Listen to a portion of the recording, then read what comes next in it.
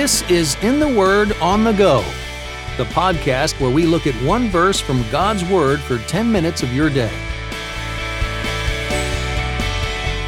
Welcome to In the Word on the Go. I'm Champ Thornton, your host. Whether you're listening by yourself or with a family, this podcast is here for you to spend 10 more minutes in God's Word while you go about your day. In each episode, I get to interview one person about a favorite verse from the Bible. And today I get to welcome Randall Goodgame. Randall is a critically acclaimed singer-songwriter and the creative force behind the excellent Slugs and Bugs show. It's like the Muppets go to kids' church. It's the Bible and a lot of fun. With Slugs and Bugs, he's also produced 9 recordings for kids and families, including 5 word-for-word scripture albums in the Sing the Bible series. Randall enjoys peanut butter and chocolate anything. I like this guy. And being at home with his family of 5 in Nashville, Tennessee. Randall, so good to have you on the podcast. Thank you, Champ. It's my pleasure. Well, I am looking forward to the passage you have for us today. What is it? Okay, so one of my very favorites is from Luke 12, verses 35, 36, and 37. So it says, "Be dressed, ready for service, and keep your lamps burning, like servants waiting for their master to return from a wedding banquet, so that when he comes and knocks, they can immediately open the door for him. It will be good for those servants whose master finds them watching when he comes. Truly, I tell you, he will dress himself to serve, will have them recline at the table, and will come and wait on them." Right. So when we think about this verse and being ready, and I think about family, I'm thinking about my family, and I think about getting ready, I'm thinking about getting out the door in the mornings, into the car, and on the way to school. When Jesus is talking about being ready, what are we talking about here? Right. Well, and this is what is so exciting, because he knows that we have to do the things we have to do. We have to brush our teeth. We got to tie our shoes. We got to make it to the meeting on time. We got to do our homework. But the readiness Jesus is talking about here is a readiness of the heart. He's saying, yes, you have to, you're alive and you have to live and breathe and take care of your body and take care of work. But the readiness that he's looking for when he returns is a readiness of the heart. And the way that what gets me excited about this passage is Jesus's description of God, because who else better than Jesus is going to know what God is like? So let's go there. What do we learn about God in these verses? Right. He just turns upside down what it means to be a master. He says, when the master returns, he's got a metaphor, right? He's making a metaphor, telling stories like he always does. And the metaphor he builds is there's servants, right, that are waiting for the master to return. He's gone to a wedding banquet, presumably a really fancy place, and he's expecting them to be at the door, ready when he returns. And instead of just meeting, being pleased that his servants are meeting him at the door and saying, "Thank you for waiting, and now take care of my coat and take care of my shoes, and where's the food that presumably I'll need at the end of a long day." He instead goes to the cupboard or wherever he keeps the servants' clothes, and he dresses up like a servant, and he has them recline at the table, rest, and he becomes the servant and makes them the served and waits on them. And he's saying that's what God is like. Wow. God so blows our expectations about what it means to be in relationship.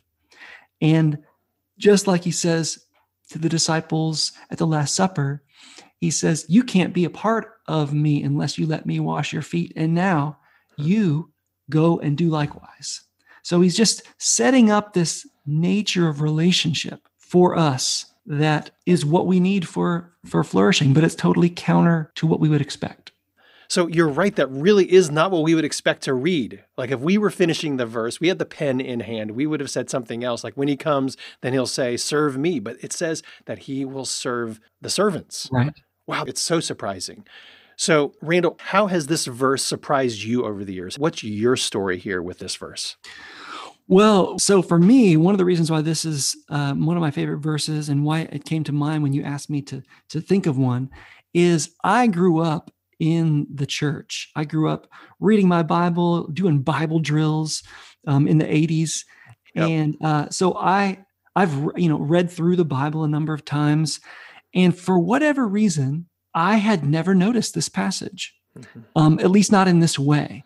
And I was sitting in church, maybe 15 years ago, and the pastor, my old pastor and boss, Randy Drawn at Midtown Fellowship in Nashville, read the passage and then preached on it in this way. And it brought tears to my eyes that he would use this imagery, that it just brought home viscerally for me the upside down nature of the kingdom, how this God who is so incomprehensibly powerful I know the cross.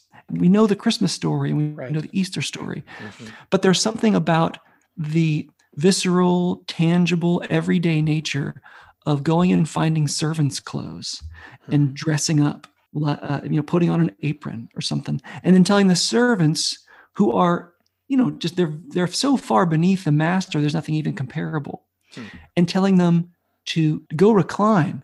Like that word for me, I just imagine he's saying, go and just like lavishly relax, rest, lay down, back in sort of the Roman days that we're talking about, you literally would recline at a table. And he's saying, go make yourself so at home. You almost imagine him saying, kick your shoes off. Your feet are probably going to smell, but I don't care. I'm the servant now. So what would you like on your sandwich? And it was just a great picture for me in that moment in the service of the lavishness of God's unexpected love for me. And that is how he leads me and how he loves me every day, by his Spirit's constant attentiveness, and that readiness that he has established in me is what he is also asking of me. It makes me then really desirous, right, to be ready. It makes my heart pulse for him in a way that only the gospel can do. So let's go there. So let's say you're in your vehicle and you got your kids in the back, you're getting ready to drop them off. You've been talking about these verses and said to them what you just said to me. And you're ready to say, all right, therefore, guys, remember, after you're out of the car today, because these verses are true, remember, this is what you need to do. This is how you need to think. What is your 1 minute, send them out into the day from these verses? For me, this verse points in that way towards just remembering how much you are loved. Because when your cup is full to overflowing, you've got more than enough to share. You can love your neighbor. You can forgive slights when someone's rude or mean or insensitive towards you. You can remember God's love for you and be gentle in return, because your self-esteem, your own security isn't based on whether someone else likes you. You are secure. You can rest in the steadfastness of the Lord and know how deeply and perfectly you are loved. So then you are ready to help someone in need. You can take the risk of loving other people because God has so clearly taken the risk and succeeded in loving you. What a wonderful passage. What a surprising passage. I'm so glad you took us here today. Would you just close our time by praying these verses for all of us, Randall? You bet. Lord Jesus, thank you for the truth of your word. Thank you that you bring something new and fresh to us by your Spirit through it every single day. Thank you for your faithfulness and for the truly unexpected and amazing truth of your servanthood to us. Thank you for serving us on the cross. And thank you for serving us every day by your Spirit. Guide us now through the rest of our day, we pray, in faith. Thank you. Amen. Thanks for listening to In the Word on the Go. For more information about this podcast or to listen to past episodes, visit wordonthego.net.